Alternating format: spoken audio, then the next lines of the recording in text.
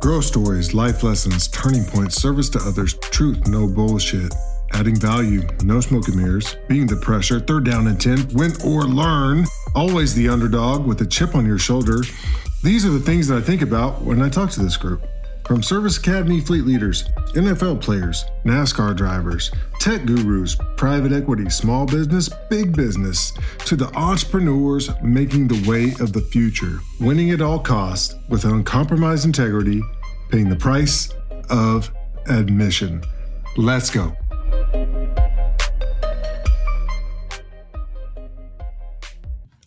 Trey Grissom from Garner, North Carolina. Another Academy guy, class of 2011, senior football 10. Was a Marine Corps guy, infantry, Bubba. So straight into the infantry, on to veteran staffing. Becomes a financial advisor, now a wealth manager. Quick question on that, wealth managing. Are there enough people that you can talk to that have wealth nowadays, or is it everyone broke, or what? It's funny. I saw an interesting statistic that 50% of folks making six figure these days are working paycheck to paycheck. And a lot of that's been because of inflation the last few years. But yeah, there still are folks. Some of the older folks out there. So you still have customers. So that's good. Yeah. And it's just, a little bit of planning too. I mean, everybody's in their own phase of their wealth building journey. Right. So for sure. All right. Went into the Marine Corps. What'd you do in the Marine Corps? What were your jobs from when the time you started your service to the time you ended? What were those jobs? So got out, TAD'd with the Sprint program for that, nice. I guess 2011 season. And then, went down to, I was an East Coast guy, tried to go to California, but wound up going down to Lejeune, after completing TBS and the Infantry Officer's course. Went to 1-9 and was fortunate to get some experience there on the tail end of OEF. And so went into Southern Afghanistan and spent 8 months there as a rifle platoon commander. Then came back and 1-9, 8th Marines was disbanding at the end of the war there. So went over to 3-2 and was a weapons platoon commander, led a FIST team, and was there for a UDP. So went over to Okinawa for 6 months, AKA Lejeune Ford. Got some good experience there doing bilateral training, and then came back, and it was time for that B-billet. Wound up at Marine Barracks, Washington, doing the ceremonial drill thing. That was where I got to do the company command experience. I mean, that was stateside, so it wasn't fleet per se, but it wound up being a great experience. A lot of high visibility ceremonies, supporting events in the National Capital Region, to include laying brothers and sisters to rest in Arlington.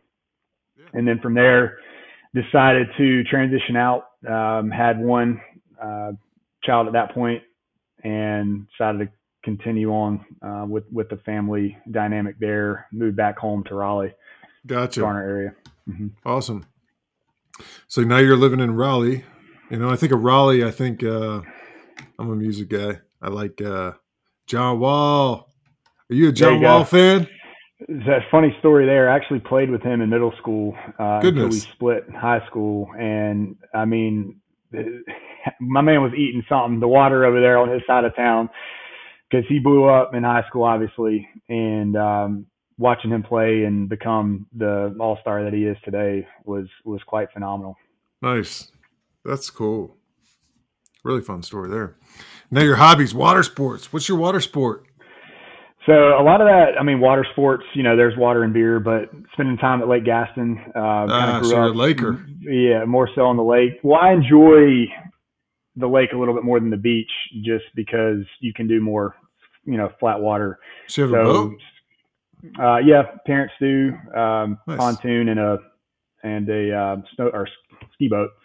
Nice. And so growing up skiing, tubing, wakeboarding. Nice. Snowboarding season right now. Cool. And Well, we got a couple more months and things will get back to normal that's there right. on That's that right. front. I can't wait. So can't wait to go fishing. I just booked a Lake Cumberland's not too far from me. It's a huge lake, houseboat capital of the world. Booked the spring break trip there. Can't wait to go because last time I went, last year, I went fishing there in the same time period. Caught so many fish. They were huge. So Yep. it's going to be good.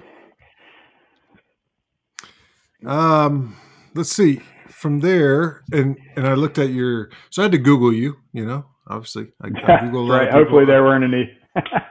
No, Hopefully there wasn't any dirt out there. So I went to the Navy football website and fun fact, I was reading over your bio and it said your high school was 35-6. That was the record, wins versus losses by your senior season. I was like, man, that sounds really familiar. So I went back to my bio. I was like, Tony Haber, high school, 35-6. I was like, crazy coincidence. But fun fact, my memory is not the best, but like when that one hit, it was like, oh, that seems really similar. So I wouldn't have even remembered that now, this far removed. And now, I mean, there's so many high schools that have been added to our area now. The talent's spread so thin. There are schools now beating my high school program that, would have never happened back in the day. There's actually two. They split my high school over the past couple of years, and this area has just seen immense growth over the past 12, 15 years. So. No doubt. No, I hear you there. And fun tie-in. I just talked to Mike Stedman, and I'll release that one here in a few days. But he said it's okay to look back, just don't stare. So right. We just look back. We're not staring at it. We're just looking back a little bit. So that's right. Nice. Nostalgia. Yeah. Too much is bad. A little bit's okay. That's right. Your high school GPA inside that article was a 4.78. Dude, tell me what that means because 4.0 to me is like perfection. What's a 4.78? How does that happen? Oh man. Well, I'll say that coming from Garner, it's not like that really translated to the rigor at the Naval Academy, but we had an international baccalaureate program. I was the first to go through it. And so it was kind of on that AP or weighting. I don't know if it was on the 5-point scale or if A's were like a 6 in that realm, but the classes were just AP caliber. And Gotcha. So I think that's how it wound up being over 4. Nice. Cool. All right. Memory section. Got a couple. Mike Matthews. Y'all worked at 8th and I together. Yes, sir. With Mason Graham, Bry French. I remember Bry back in the day. He was the young buck that came up real fast. Lots of power. He said all you guys are killing it now, that you may have kept some traditions alive. What traditions was he talking about? Shoot, man, you'd have to be a little more specific with Mike. I can't get more specific on that. I will say that there was definitely a strong brotherhood presence at the barracks, and so I know you did talk to Mike, and it's kind of like every year recruits guys that, especially in the infantry community, combat arms, guys that are trying to decide, and any wind you catch of that being a possibility. It's kind of being able to recruit from within, working with the monitors, working with the staff there, because it's a tight knit group. I mean, and it was definitely a good few years. Yeah, much better than I could have expected. Thinking I was going to just drill pop swords, pop sticks for 30 years. Yeah. When I think of 8th and I think of best of the best, tall, muscular leaders that represent the greater, the greater population. I'm thinking like, okay, that's, probably Navy football. A lot of folks go there from that. So that actually does happen. So, unless you're Mike Matthews and, you got that big old dip in your mouth and got a weird walk. So, Max Blue, here's the other one I got in touch with. He said in 2010, you were a self-appointed captain of the special teams unit. That's great. That's great. Yeah. He, so actually for the class of 11, I was voted the winner of the Ron Winchester, the Unsung Hero Award. Awesome. And so when it kind of comes to, price of admission and how that kind of ties into what you're doing here, it just made me go back to think, you're not always going to be the guy. You're not always going to be the Tony Haber, the Ross Pospisil, the Tyler Simmons, the Caleb King. And so you got to find a way to contribute to the greater good. And you might be backstage a little bit, if you will. But, man, I mean, just the camaraderie, the leadership, the impact you can have on the younger guys, and the fact that you got to have all three phases in the game. That was the way that I felt like I could contribute, was leading those groups, making sure that we were sound in the phase of the game that sometimes I think doesn't get all the attention that it should. And it can cost games, for you or against 100%, you. So. Dude. Like, special teams is like not only, and then back in our day, it was like probably the most riskiest play of the game. Yeah. Because another note that Max floated out there was there weren't any targeting fouls back then. Oh, dude. I remember. It was so much fun. We went from like the tight punt formations. Everybody started moving to that spread punt. Yep. And I remember this dude from Rutgers from the line of scrimmage basically juked right, came back, and it felt like I was on a kickoff return. From like 5 yards out, the dude hit me like he was running me over on a kickoff return. Yeah. Juked me out. And then, I mean, it was one of those bell ringing instances. Yeah. No targeting. Yeah. Those types of fouls, the game has changed a lot over the past few years for sure. Gotcha. One more from Max. Notre Dame. Oh, boy. Kickoff cover speech. Remember that? What was that? I'm glad he remembers it. Yeah.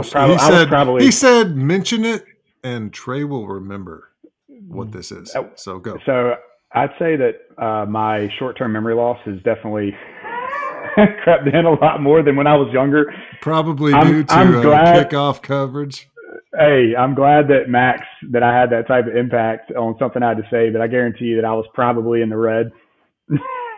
And speaking from the heart, not really capturing what I was saying per se, but just making sure that the guys are ready to roll. And I mean, I can't believe the success we had against those guys during your stint in class of 11.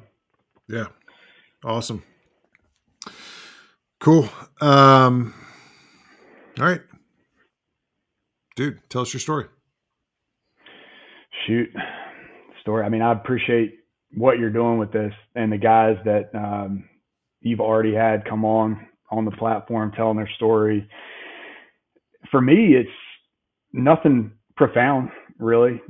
All of us came from different walks of life, and I think we were fortunate enough to kind of realize that we were either on a separate path. I mean, because going back to, your teenage years, you're super impressionable. Everybody's trying to make it. If you feel like you got a shot at the next level, for the guys that are disciplined enough to not only focus on their athletic, physical progression, but also the mental, the grades, to kind of from the holistic standpoint. You take a bunch of guys that are maybe not even a start on max preps or whatever, into a Division I program that runs a triple option that, tries to stop some of the best and premier offenses in the country, right? With guys that really have to work extra hard to get up to speed, even after coming in to a program where the first 6 weeks of school, I mean, shoot, I lost 30 pounds. I don't know about you, Plebe Summer, but the size and the strength that you lose, it's just one of those experiences that I was like, all right, let's do this. You're going to have job security on the back end of college, young enough to realize that, young enough to accept and appreciate the abilities that I had, and that the rest of the guys like you and the rest of the brotherhood had to come in and play Division I football, but also for guys that didn't have, I didn't have anybody in the military in my immediate family that, had any experience with the Naval Academy or serving, either officer or enlisted. And so it was kind of taking a shot in the dark to make myself better, create a better opportunity for my future family one day to serve my country after, assuming that I stuck it out and did what I needed to do in and out of the classroom, on and off the football field. And so kind of from, inception of coming up and my parents leading me in a way that I was very fortunate to have the opportunity that all of us were fortunate to have, jumped on it. And, one of the things that I sent to you up front was, finishing what you start. And I've always kind of lived by that mantra. Super simple, super cliche, yep. But coming in and battling through that first year, so many guys leave, so many guys kind of fall off with where their focus lies. Yeah, I wanted to quit. There was one point where I wanted to quit and hang up the towel there too. So when you say your parents were leading you, what does that mean? Yeah, my dad, I'd say, is still a great mentor to this day. And he, just in 2 generations, we grew up a lot different. He grew up on a tobacco farm, didn't have running water in his house until he was 5 years old.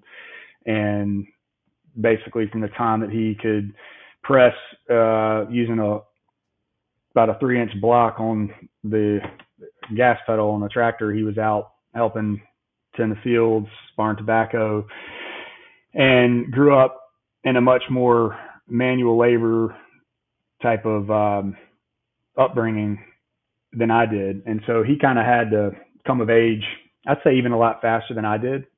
But I think he learned a lot of life's lessons early on and was mature enough to digest those. And when it came to, leading his own, he was able to instill a lot of the values and a lot of the lessons that he learned early on at a young age for me. I feel like I'm still young now. We're, mid-30s now. But, go back to those impressionable teenage years when you're coming up and trying to figure out what's right, what's wrong. He showed me the way from a lot of the mistakes that he made, and a lot of the good things, a lot of the good decisions that he made at a young age. So that kind of set the stage for me to push to get to a point where we could have that opportunity at the next level, like we did. Gotcha. To finish what you start, I'm 100% behind that too. It's, I got a few kids.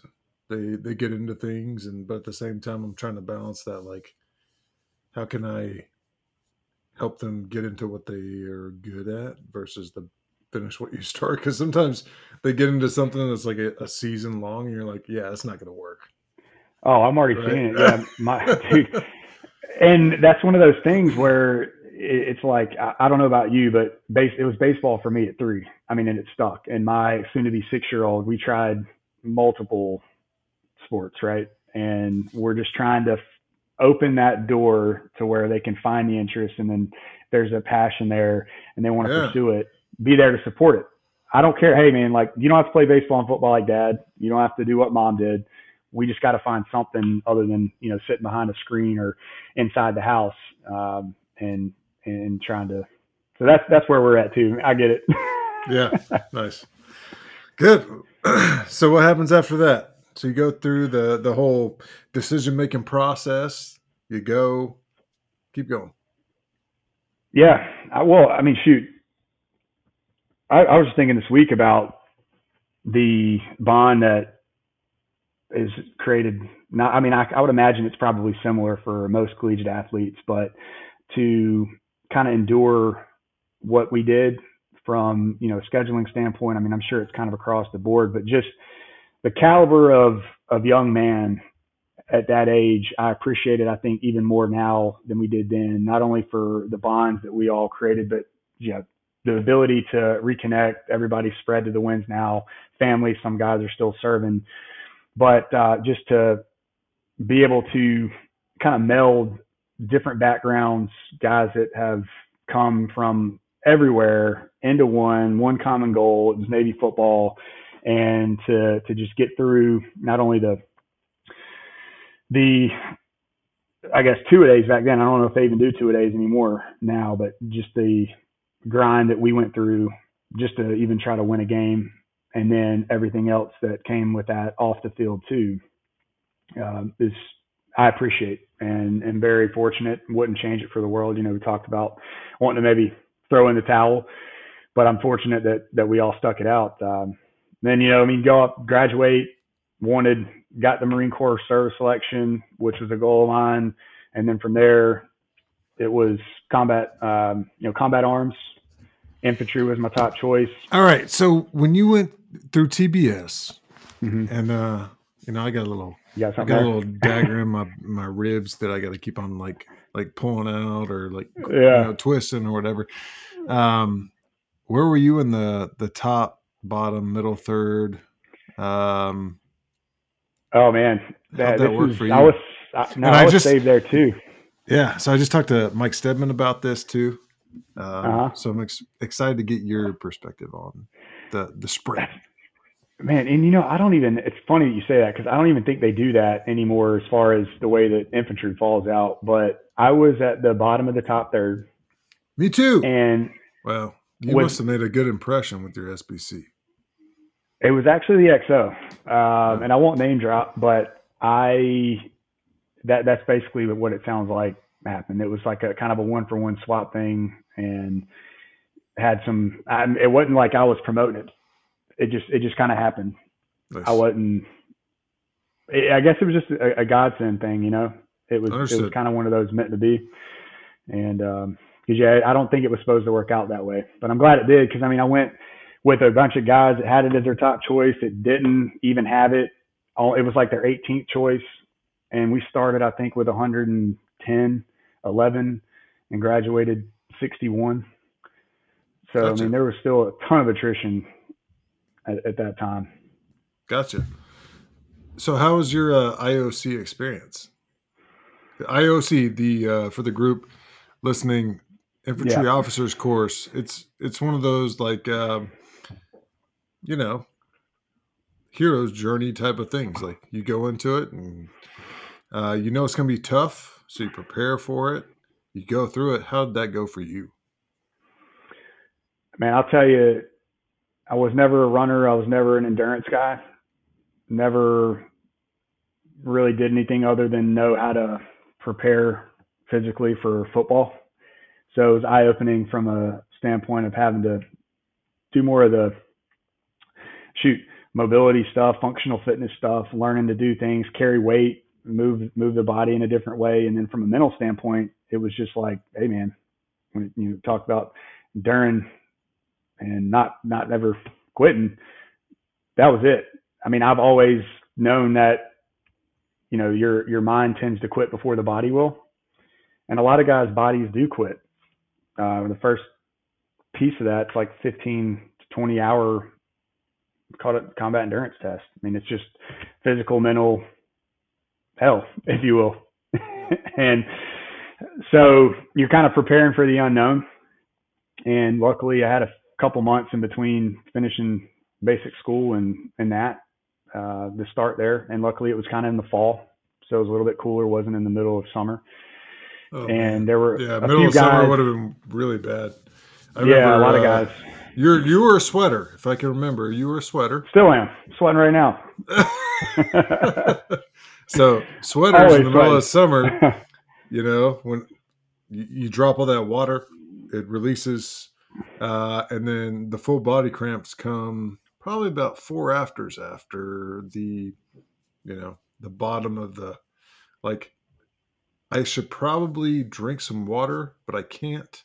And then 4 hours later, IB comes after that. So yeah, it was definitely that type of experience. But I remember the guys that had gone through that summer before me. A lot of guys wound up in the hospital with rhabdo, and went back through it with my cycle and made it through that next time. But it's one of those where you're not quite sure how your body's going to respond. You can.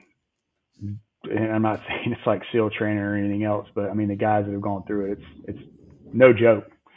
And then it continues from there for 12 weeks or whatever it was. A lot of these things are starting to escape me now. It's like, man, What was your times moving on. IOC graduation quote?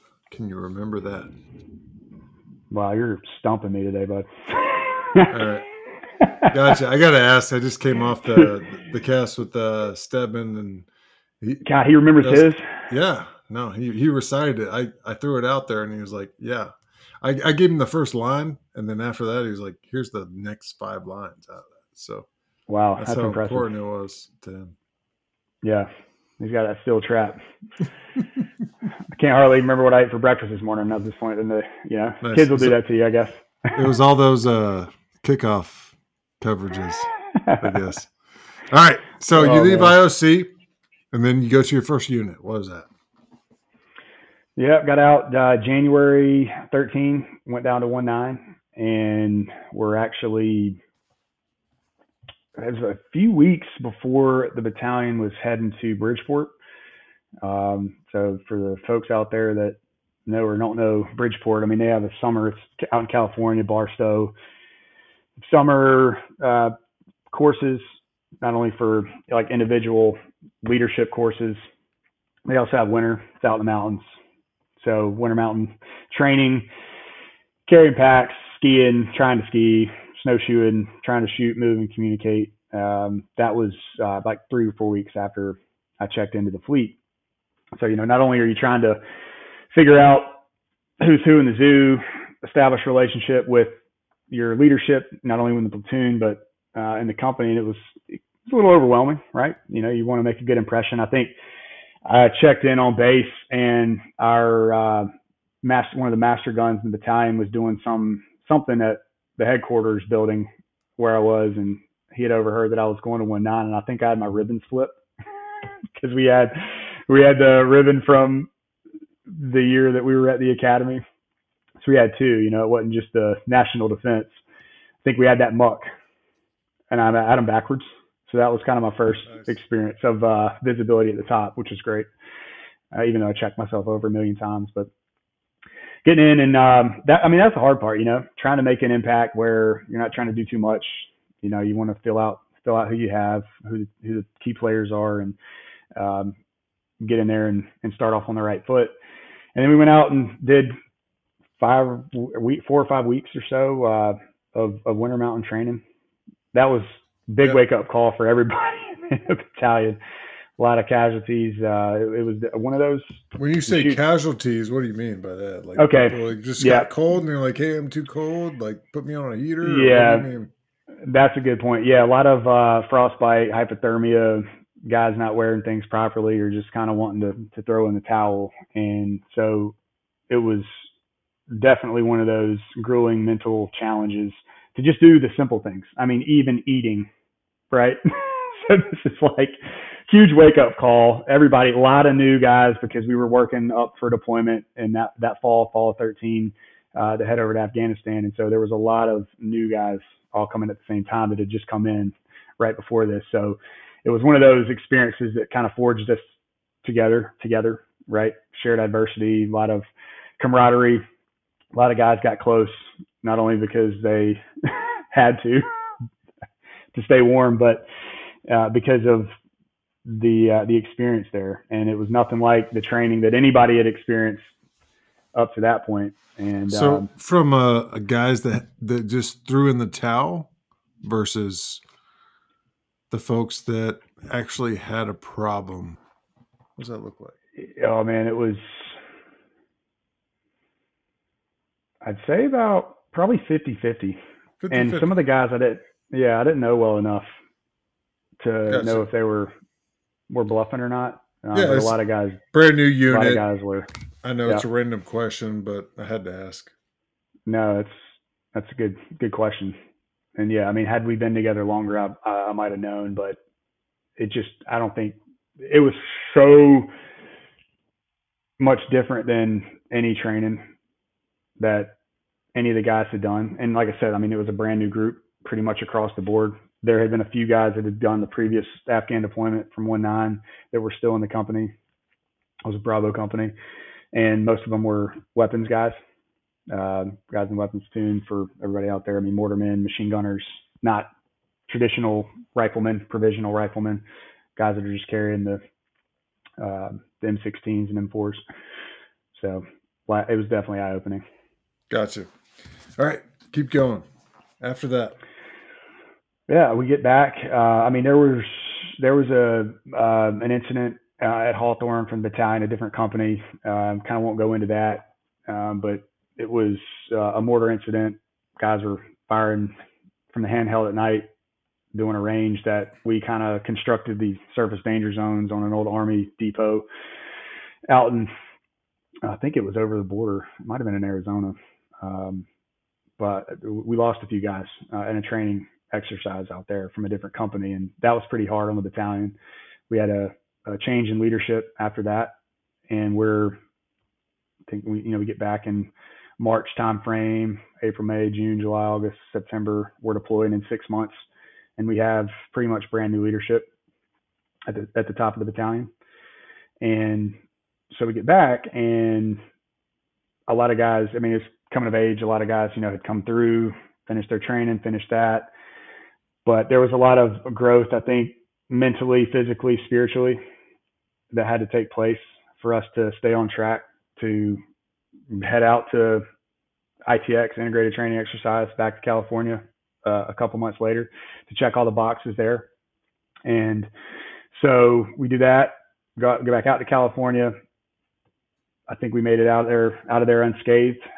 And so that's, your 6 weeks there, your workup standard, and come back and a few weeks off. So, I mean, I was gone pretty much that whole year. Got married May of 13. And then my wife and I, we didn't live together until actually the day of our 1 year anniversary when we got back from Afghanistan. So there was just a lot of being gone, a lot of training that went in that year, and then headed over to Afghanistan. And we were fortunate. We kind of got tasked by division as a company to run helo raids. And so it's kind of a little obscure at that point for a provisional rifle company to get that type of tasking. So learned a lot there, had some successful operations. When you say helo raids, I don't want you to transition yet. So okay, I want to hear more about those helo raids that you weren't ready for, that you had to learn about and figure that out. So yeah, it's funny. We did a lot of inside the wire rehearsals. From getting on and off of a helicopter or a bird, if you will, for folks. I'm trying to use some lingo that's not too out there, but we put it together quickly. I mean, it's just adapt and overcome, right? You're like, all right, what all of a sudden, hey, dude, you're in charge. I need you to do this. Do it now. Yeah. And then you've got a really limited timeline. Figure it out. And exactly. Luckily, yeah. I mean, it's like putting a manifest, making sure you got accountability. We can't put everybody, every single leader on the same bird. So you have to, spread the love out in case somebody goes down. And then planning from higher, the intelligence, digesting all that, putting together an O plan that the young guys could understand it was just kind of, around the clock ops to be able to pull those off. And a lot of those areas that we had gone into, Marines hadn't been in quite some time. There were just certain things that needed to be addressed that we were able to help out with the higher mission. And so it was usually about 100 packs, 100 Marines, including attachments and support. And it was just very valuable experience. A couple of them we were our own internal QRF. So whoever was not on rotation going out would be support up if, anybody else needed it. That happened a couple of times.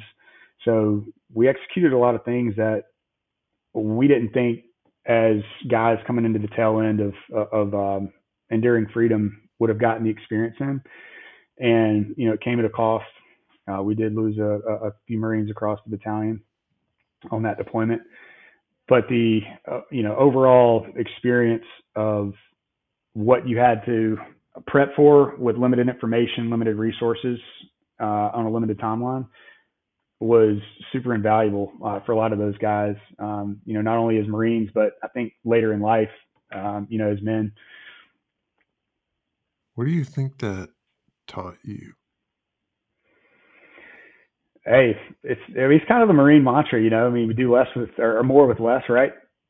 It's just you can always get creative enough if you want whatever it is bad enough to achieve a favorable outcome in most circumstances, right? Yeah. And so that's kind of the outlook on life. Call it, the glass half full. I mean, even when bad things happen, trying to find the positives with the negatives, I think is what's kind of kept me grounded and with that growth mindset, in life, that it's okay. Adversity is going to happen. It's like happiness. There's not a perpetual state of happiness. You have to feel other emotions. Otherwise, happiness doesn't really exist, right? Same thing. You got to have some bad for growth. To feel good when you have the good things happen. I wish I could recite the exact things that Tom Schumann said in a podcast I was listening to him on, but man, he's such a wordsmith, man. He's just brilliant. No. Anything he puts down, either digitally or on paper, I mean, it's gold. It's gold. Masters in English. Maybe I'll get there one day. I would love to do that. I know, right? Hey, were you Truckers English? I was Truckers English. Yeah. No. I was Truckers English at the academy. I barely got through that first semester. So, exactly.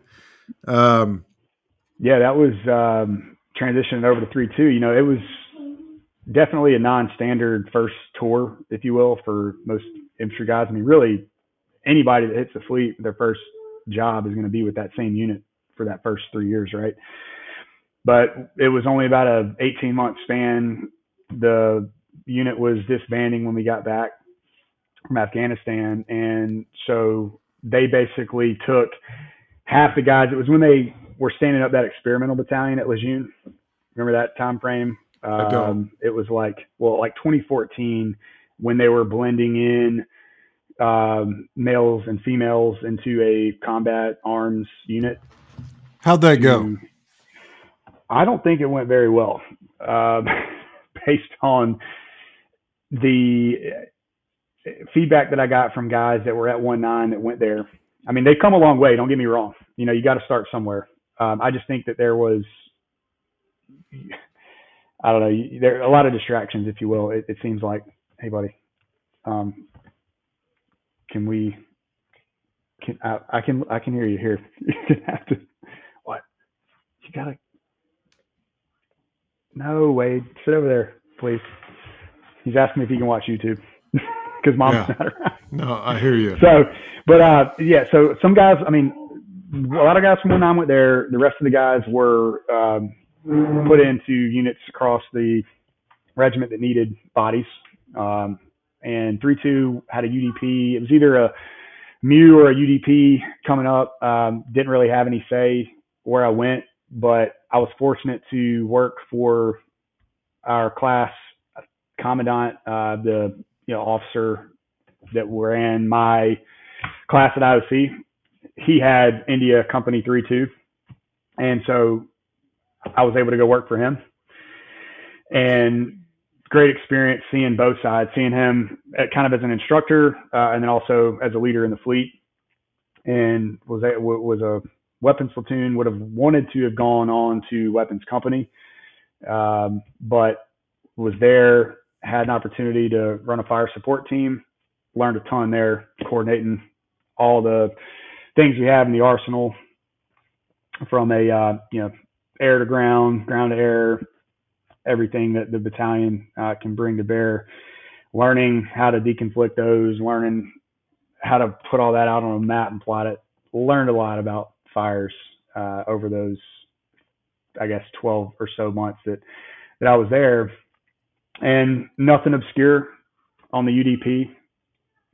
Very standard, just did training opportunities, not a combat deployment.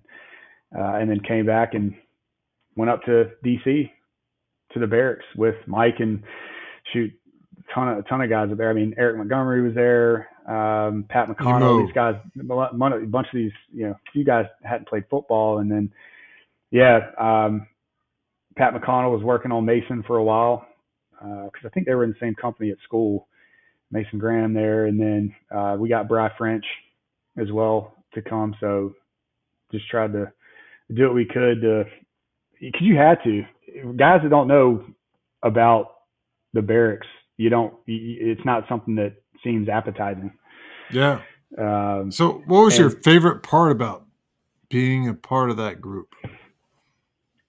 It was a lot of pomp and circumstance, right? Being in blues, having to run ceremonies, a lot went into that. A lot different than going out and doing field ops right in the fleet. But I'd say the best thing was the camaraderie of the mess, of the officers' mess, and then still the ability. I had more rounds. We went to Quantico every other week. I shot more ammo with my Marines, both when I had a guard or security company that stood post at the barracks, and then the guys that we had in Alpha Company down at Quantico than I did in the fleet at Camp Lejeune over the course of the time there. Seriously? You shot more guns at 8th and I? I'm serious. Not a lot of the big stuff, but 5.56, 7.62, shotguns and some non-lethals for the security detachment. Yeah. Definitely it was hands down. I was amazed at what we were allotted, and then had access to any range we wanted to at Quantico. So it was about the allotment. It wasn't about the need. It was about the allotment. I would say a little bit of both. We still had guys to train because they were ultimately going to the fleet for their next stop, and we were able to get a lot done. Ran some good courses for the guys there, and those are things that you would not expect to be able to do going up there when you think you're just going to be drilling the whole time. So, gotcha. But it was a world-class experience, and the people make it. Phenomenal leaders there across the board too, both on the officer and enlisted side. Awesome. So you do the 8th and 9th thing. What comes after that? You decide to get out. Why'd you get out? That's right. I think at that point I was selected for major and wanted to do resident maneuver captain's career course, the Army's version of EWS, Expeditionary Warfare School. Because in my mind, I'm like, all right, I don't need to be an O planner. I don't need to know how to become an operations officer on a MEU. I want to learn how to coordinate everything that I have as a company commander, because that's going to be my next job in the fleet, right? And I think the Army does that a little better, at least for that point in your career. And so I was planning on doing that, and then ultimately just decided with my wife, hey, we want to start a family. I had accomplished my goals. I had led Marines in combat at that point. I had been a company commander for all intents and purposes, leading that group of 150 at the barracks. And so it was an opportunity for me to now sacrifice for my family. Not that it was a sacrifice, but to turn the page, to be able to let my wife do what she needed to do to raise a family. And then, if World War III pops off, you still got a foot in the door type of thing. So yeah, so came back home. Raleigh's home. Yeah. What does your wife need to do? Like, what are her goals that you have to, so she, support? She luckily, we were in a situation, obviously blessed for her to be able to work remote the whole time that I was in for those 8 years. And so she was able to, timing wise, find opportunities where she could work remote and stay in her career field and on her path while I was doing what I was doing. And so she didn't have, the broken time or have to hop in and do something, for a few months or a few years here or there. She was able to have that continuity in her career. And then, in the last few years, she's had a couple promotions and, is now with a new company. And I think is fulfilled with her work-life balance, with having a couple young kids and being able to work remote. And there's still some days that, it's sweet because I have a couple days of flexibility here and there. And so covering down on the kids and with school and everything else, we're able to do that. Gotcha. Sorry, I got sidetracked. We both are. That was my there you go. spouse. So ask me questions. We're trying to fix our washer, and I did the first half of the removal process. Sorry, so sorry. You're I'm good. just trying to look for one part. It's the that white part, that plate. Look at the base of the bar area. It's on the floor. Okay, thank you. Sorry. It's all good. So I did the first half the removal. We're trying to replace a pump inside this LG washer. Is it one of those where it's the new stuff that's so complicated that even their technicians can't fix it? I'm like, why do they do that? As soon as I think of replacing a pump, all right, let's pull off the back panel of this thing and then replace it. No, you have to pull off the front top and then the front cover that has all the dials on it. You release it enough, you flip it on top of the whole machine just so the wires don't, come disconnected. Yeah. Now you remove the entire front cover plate, and so that's what we're working through right now. So, man, yeah, exactly. Anything that we buy now, I'm like, even though I know you're paying more for it, what's the furthest warranty I can get? Yeah, because made in China, but and they don't have the technicians that can fix it. True. That's why they make YouTube videos, which has become TikToks, which is owned by China. So exactly. All right. Let's keep going. Identity thief. So you, what was your next job after 19 Bridgeport? What's the next step? The 3-2, but came back DC and then transitioning out for family. I was able to actually land a job, I think 3 months before I got out. So really it was the selling our house that wound up being the most stressful part of the transition. Everybody has their own, is this thing going to work out? Is timing going to be fine? Am I going to leave with a job? Am I going to have to keep searching? There's so many variables that are in flux, and, until you've done it, you can rely on everybody that's come before you. But, until you're living it yourself, you learn a lot. You live and you learn. And I felt like I was fortunate enough to land a job with a veteran staffing firm. I knew I was transitioning out, but I wanted to keep that sense of purpose alive, right? And felt like if I went to work with veterans, helping place veterans and promote the skill set across any MOS officer enlisted in any industry, any sector, that would be a great point to start on the other side in sales. And so did that, started springtime of 2019. Only took a couple weeks off to get moved back to Raleigh and get set up, and then immediately dove into that. And man, it's almost like, finding a niche, like now in financial services, finding a niche where, you can get really good at some specific target area or, company's benefit plan or, folks with certain situations where things kind of are aligned and you can really dive in to the nitty gritty. That helps. But it was the full suite across any sector. So it took a long time. It was wide goalposts. You're trying to sell into any industry with any type of background in the service, whether they were transitioning out or post-service looking for a new opportunity. So I learned a lot in a short amount of time there. Hold on one second. What did you learn a lot about? What were you selling? What were you making money on? Yeah, placements. So finding opportunities, finding rec. Yeah, putting people in recruiting recs, recruiting. Yeah, but I was on the sales side, so I was finding the opportunities, and whether they existed or not, promoting hiring veterans. Yeah, so I've had a lot of fun with this because I've hired a few, and I used Bradley Morris. I've used some other, companies that are hiring veterans. What is the biggest thing that you took away from that? That was like, the fit just didn't work this time, and the reason was this.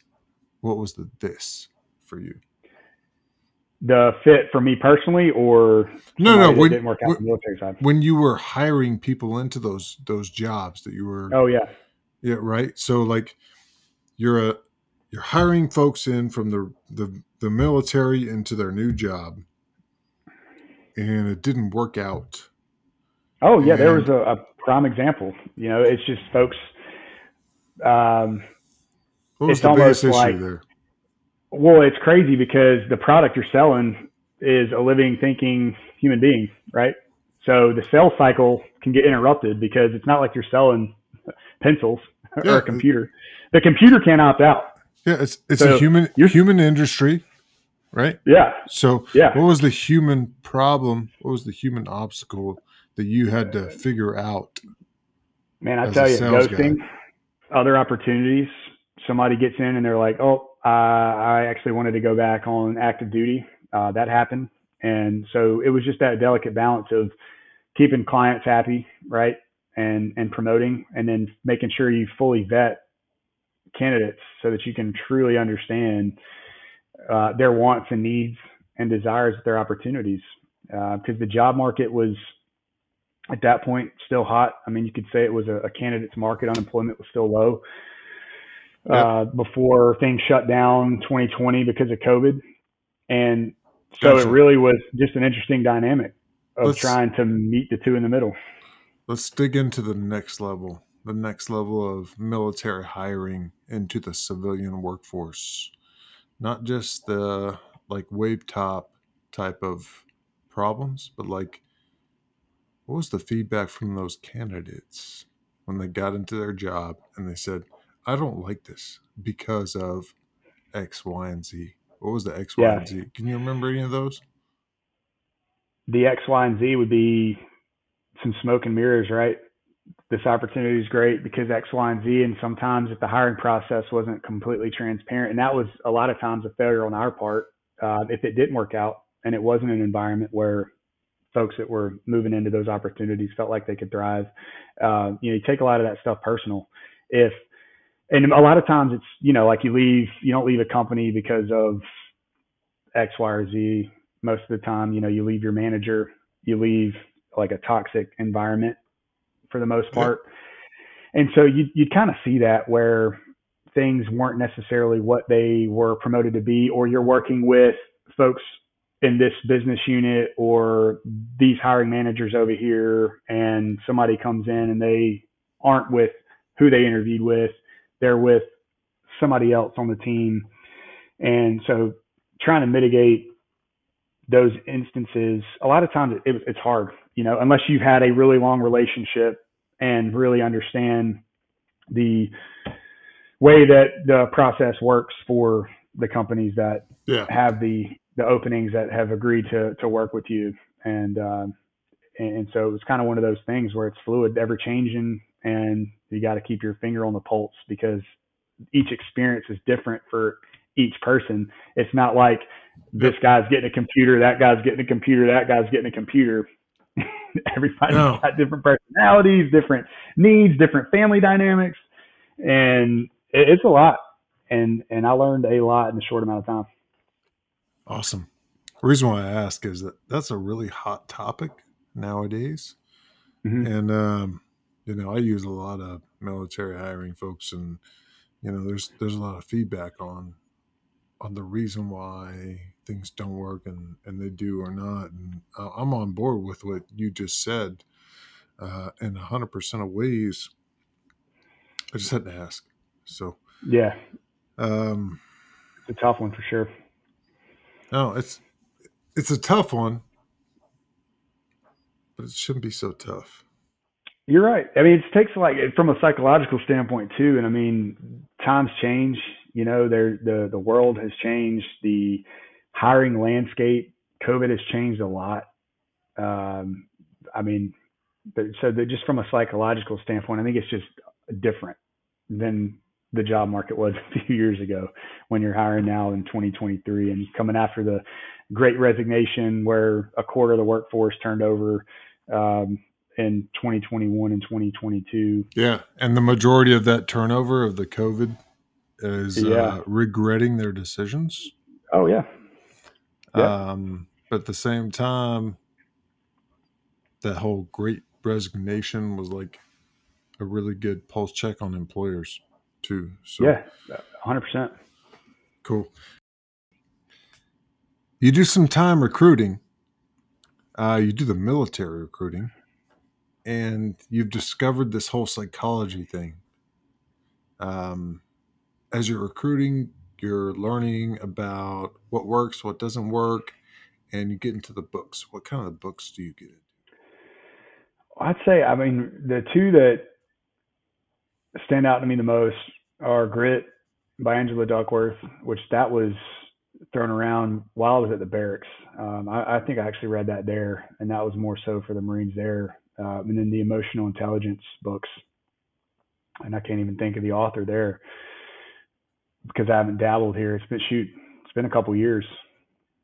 I've had to spend time. The last couple years have been dedicated to securities licensing and certified financial planning education, which there's a little bit of psychology there too, actually. So it all kind of lends itself together at the end of the day. But really, just I mean, how people make decisions, how people are motivated, and everybody's just different. You know, I mean, it's tough. It's like a unique challenge because what really triggers people, what people are really after, what they value, it's all different. Yeah. And a lot of that's based on how they were brought up. Everybody views the world differently. Things have gotten more polarized, you could say, since last election cycle, really, with the way the media portrays things too. And that's why podcasts have become so popular, is because folks don't trust the media and they're looking for an outlet to kind of understand things. So, I mean, and that's why I appreciate private journalism too. Folks that use platforms, even though they can be cast out or shadow banned or whatever other terms are out there these days, to have their voice silenced. But I think it's important that it exists. So that's where the technology, the advancements that we've seen, and now even with all this AI stuff, I mean, the chat GPT thing, everything else, it's getting crazy. But I call it a blessing and a curse, because without it, I couldn't stay in contact with all the Marines that I served with, classmates, guys that we played ball with.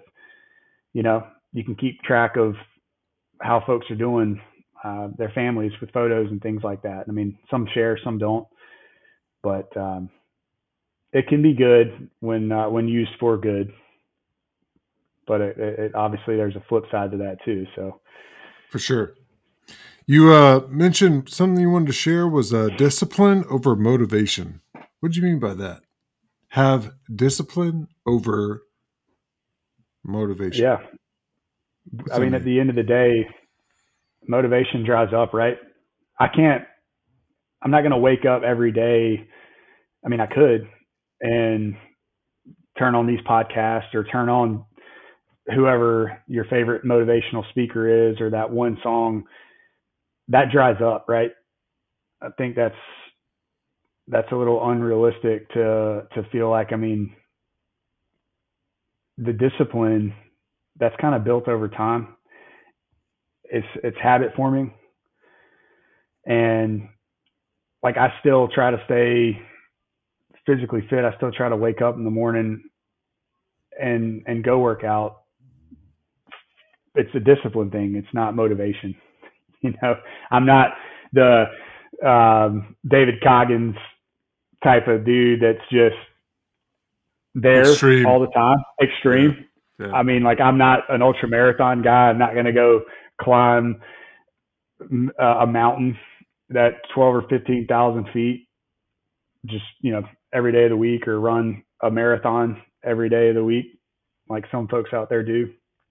But for me, it's just progressing throughout life, get a little bit better each day, it's a game of inches, right? The Al Pacino inches speech, any given Sunday. It's kind of how I look at it, where, if you just stay disciplined in the right way and disciplined from a habit standpoint, things build, right? And they compound.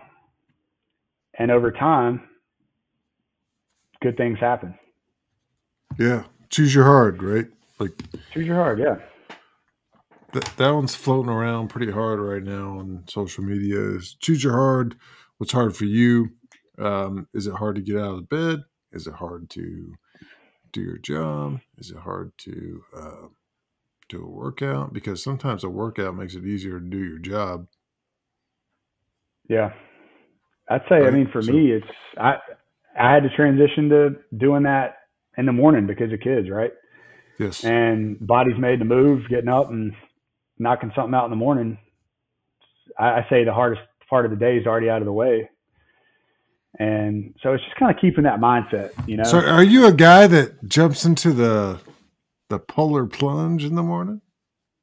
I don't see the cold shower thing. It's funny. The last time I took a cold shower, I got shingles the next day. So I haven't taken a cold shower since it was 32. It freaked me out. It was right Nice. here. Boom. And so I haven't done a cold shower in a while. I would do, but I'm not an extreme guy. Gotcha. Like, go sweat a little bit and, be able to throw your kids on your back and run around without falling over. Well, that's kind of where I'm at. I had a cold shower today and it worked. So there you go. Your immune system loves you. Your immune system loves you. I'm also older than you, so give you a few more years and tell me again. That's right. All right. What makes you successful in your day-to-day? Man, it's just the grind. Appreciating. I guess it comes from a sense of gratitude, right? We're all blessed to have what we have.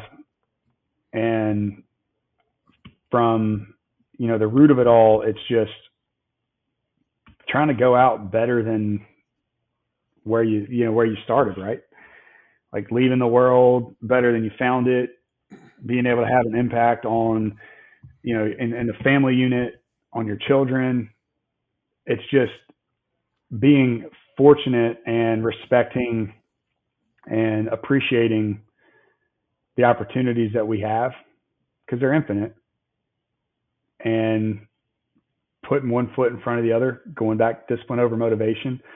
Another one that I really like, comfort destroys progress.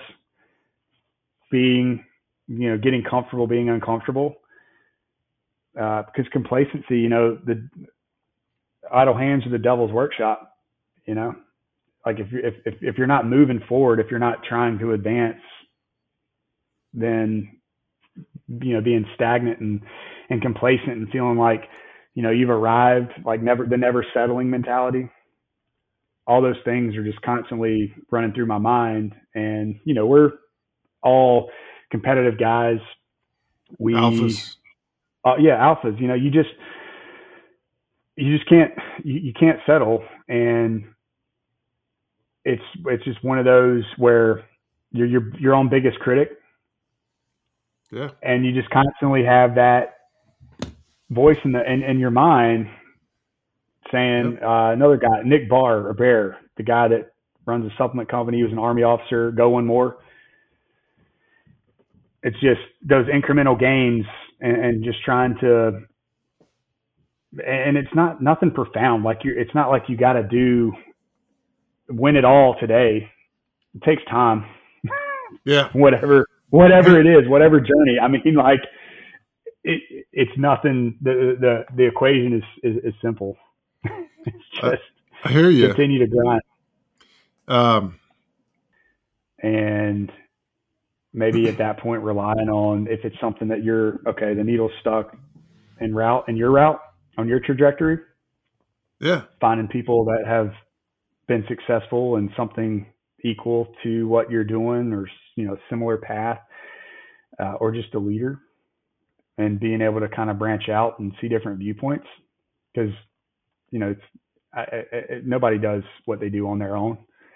You've got a team, maybe some do, but most folks eventually have a family, a partner, something that that motivates them to continue on to doing what they're doing, other than success itself, a legacy. I don't know. I'm kind of at the point now where I do it for my family because I want to give them a better life than I had. I was fortunate growing up, and I realize that and appreciate that. And I know that there's more experiences, not materialistic things. That's why I'd love to continue to put money in the bank so that I can give my children better experiences, right? Let them see the world, appreciate culture and the diversity that's out there. There's so much to do and see, and getting out of, great backyard. We got a little playground out there for them, but that's kind of one of the things that outside of, my own personal goals, nobody wants to not be the best or feel like they've given it their all for a career, to do it for the bigger unit, the family unit. Gotcha. Doing financial planning, retirement planning, and the market that we've had the last couple of years. Let's go into that right now. How's it going? Mm-hmm. People need help, and more so in these times than when things are good. And from a coaching standpoint, and even from a psychological standpoint, right? Call COVID a black swan event. Like normally you'd see a correction in the market like we saw in 2020 once every 6 years or so. Well, we saw that one, and then we've seen another one because of inflation and what the Federal Reserve Board's doing. And a lot of people have been on edge pretty much since I got in. And it's funny, I'll kind of be quick about it, but got into staffing, right? That was my first job out of the Marine Corps on the sales team. Yep. And then the economy shuts down 18 months in. No one's hiring. No one's paying a company to help put employees on their payroll at that point. And then fast forward to late 2020, I'm jumping into financial advising in the middle of a pandemic that no one's ever lived through. And so wild times, basically my first two experiences out of the military, it's been in pretty significantly bad times for what I'm doing. But to go back to, the price of admission, right?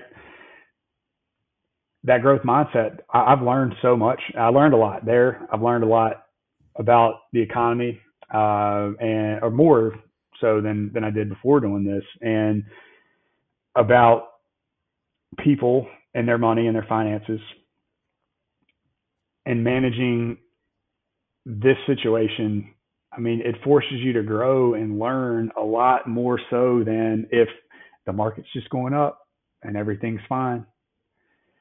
So it's been very valuable as far as the transitions have been concerned with what's going on in those industries when I joined them. So hopping in here, it's been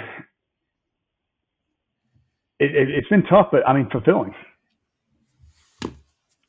to be able to help folks that I've fallen in on that were, already with our firm, and learning how to help folks from a financial standpoint, similar, right? Selfless service, helping people feel financially secure. Yeah. So and that they're making the right decisions. So I don't know anything about what you do. Mm-hmm. I'm going to come to Trey. I'm going to be like, hey, you're a wealth manager. What do I need to know today? Depends on, right? Situation dependent. I heard that one before. Hey, I don't have a whole lot. I just want to there you go. Not have nothing in 5-10 years. What do I need to do? There you go. Well, we look at your whole background, right? Look at what you know about your finances, investing, what your goals are, right? Hey, I don't want to be broke. I got 3 kids. They're going to all be out of high school in about, 8 years. Boom. And How we looking on that? How we look on that budget? How we looking on college educational planning? they're gonna have to Yeah. earn it themselves, because Yeah. Right. Just like that's not my job. That's their job. just like we did. Yeah. Exactly. So you see, you've got parents out there that want to be able to save and invest and do for their kids that way. You got some that are like, hey, I did it. They can do it. They'll figure it out. I might provide a little bit of support.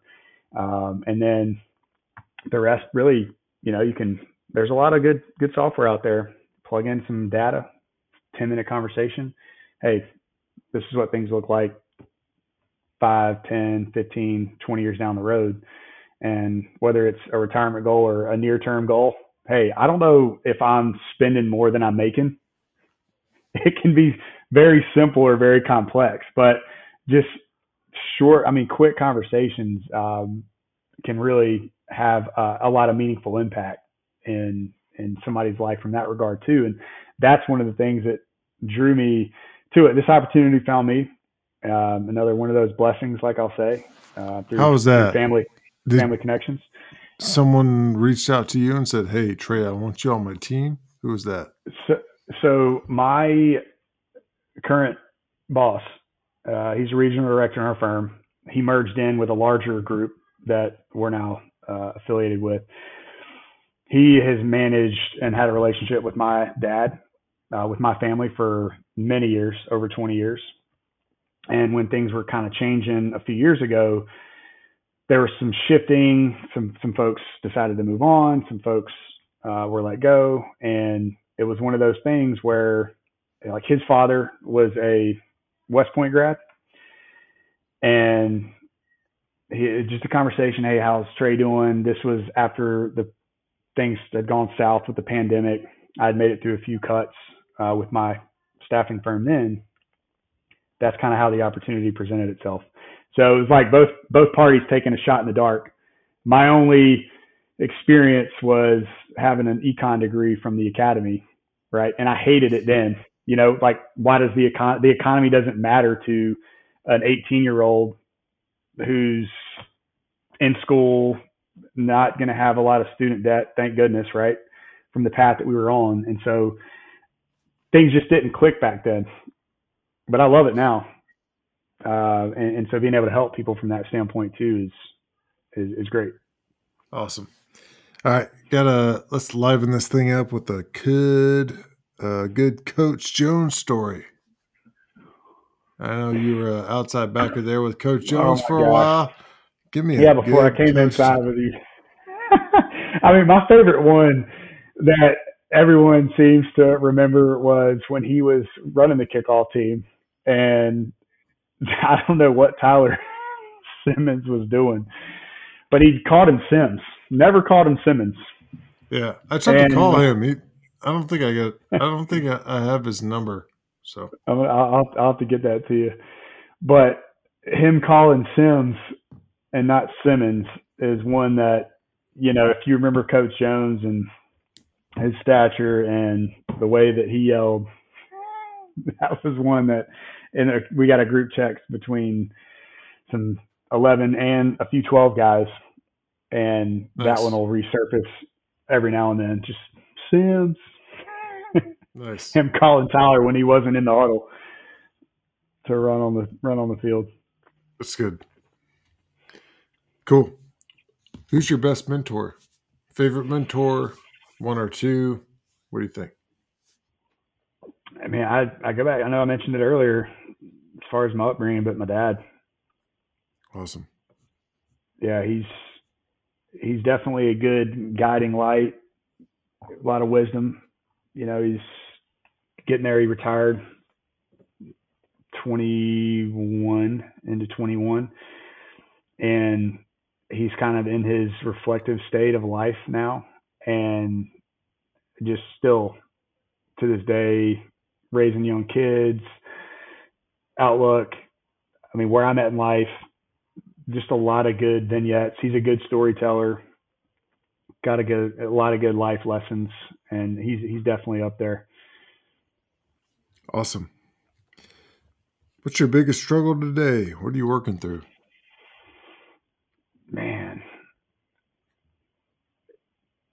trying to feeling like I need to get everything done today, right? So there's the book, The One Thing, the Keller Williams guy. I don't know if you've ever read that, where it's just like, focus on the one thing for the day from a prioritization standpoint. I tend to lose sight of that a lot, where when it comes to, progressing at work, personal growth, spiritual growth, family needs, not only the kids, but your spouse,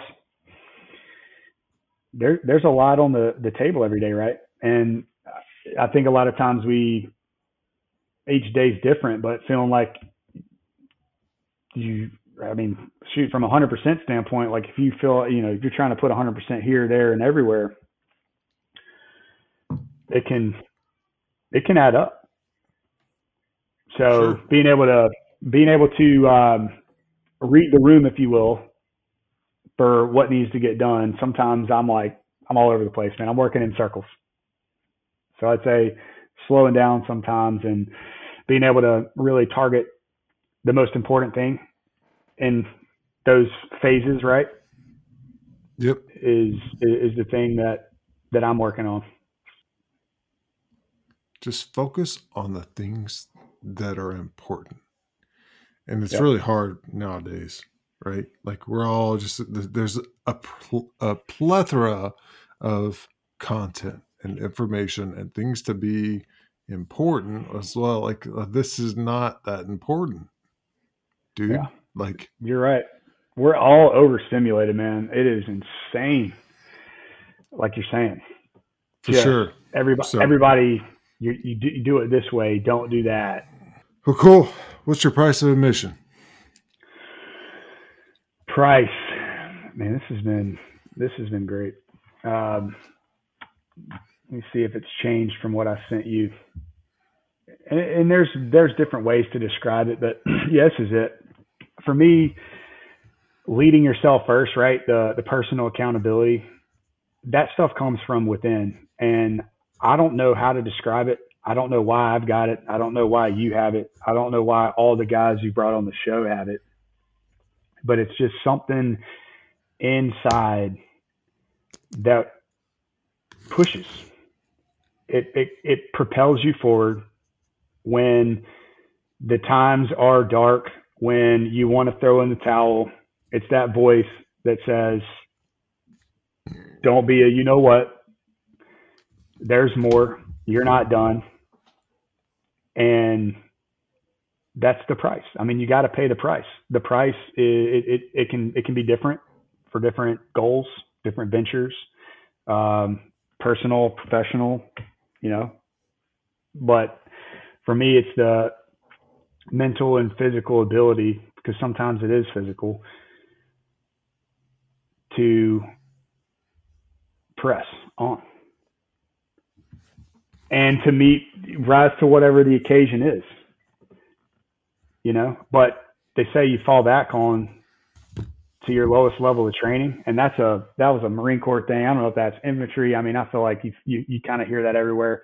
Might be a little cliche, but it's just, you got to continue to hone the skills and hone your mindset to be able to rise to whatever the occasion needs for your job, for yourself, right? When you look in the mirror, for your family, your spouse, your partner, your children.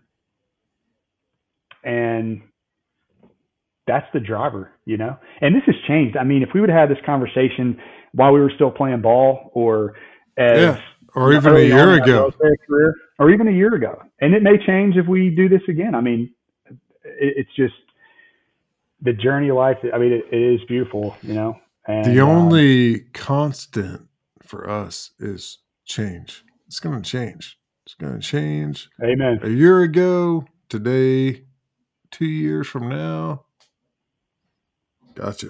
But the good news is your price of admission today is something that might help others because you shared it. So, it will.